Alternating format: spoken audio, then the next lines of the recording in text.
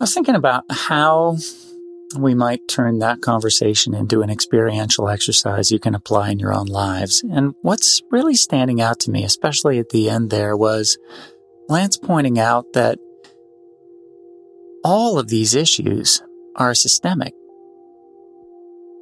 We can't really have dye in the water of one side of the bucket without eventually affecting all of it. And that he was pointing that out, looking at the environment being related to our rather rigid notions about how an economy must work for everyone's benefit, which lead to a lot of really rigid applications in politics. And that in order to change this earth we live on, we're going to have to change the way we think about economy and democracy. And he's written a heck of a good book about it. I'd suggest you go check it out. But I wonder, maybe that's exactly what's happening in all of our lives. So here's my idea for an experiential exercise. As usual, let's take a look at a change that's been stubborn. Something in your life you've been wanting to move for some time now, and that seems kind of stuck. And here's what I want you to do with it for the next couple weeks. I'd like you to not change that.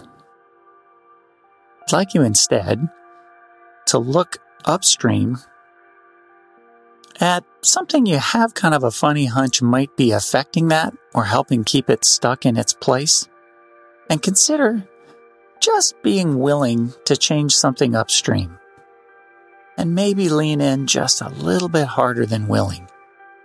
Willing to actually identify some part of that you'd be willing to take some action on. So here'd be an example. Let's say it's driving you crazy that you're just not sleeping very well anymore.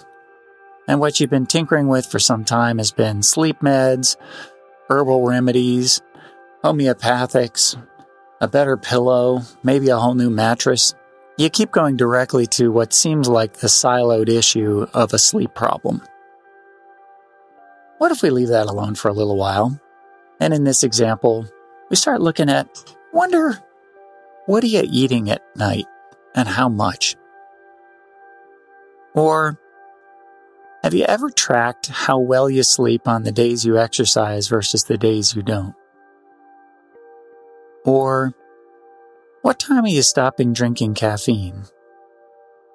Or, is there any chance you're just working too hard or watching,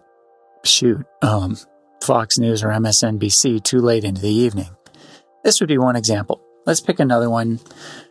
Maybe it's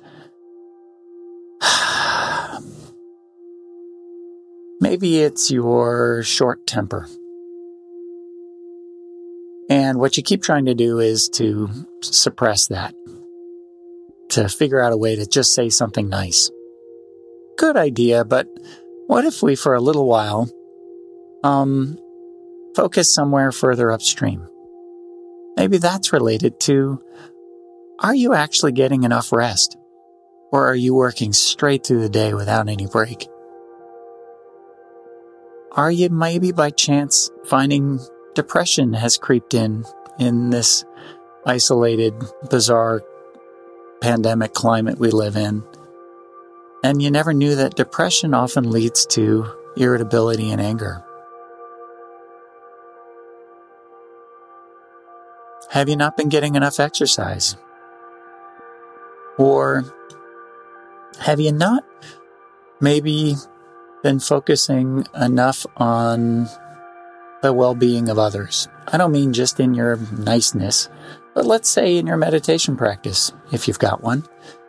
Maybe you need to be doing a little bit more of the Buddhist metta practice, which is to offer loving kindness to those you know and don't know so well, and maybe even those you don't like at all. These would be a couple of examples of ways to come to work more systemically and globally with what might be disguised as a problem that's stuck in only one part of your life. Give it a whirl, and we'll see you in a couple weeks.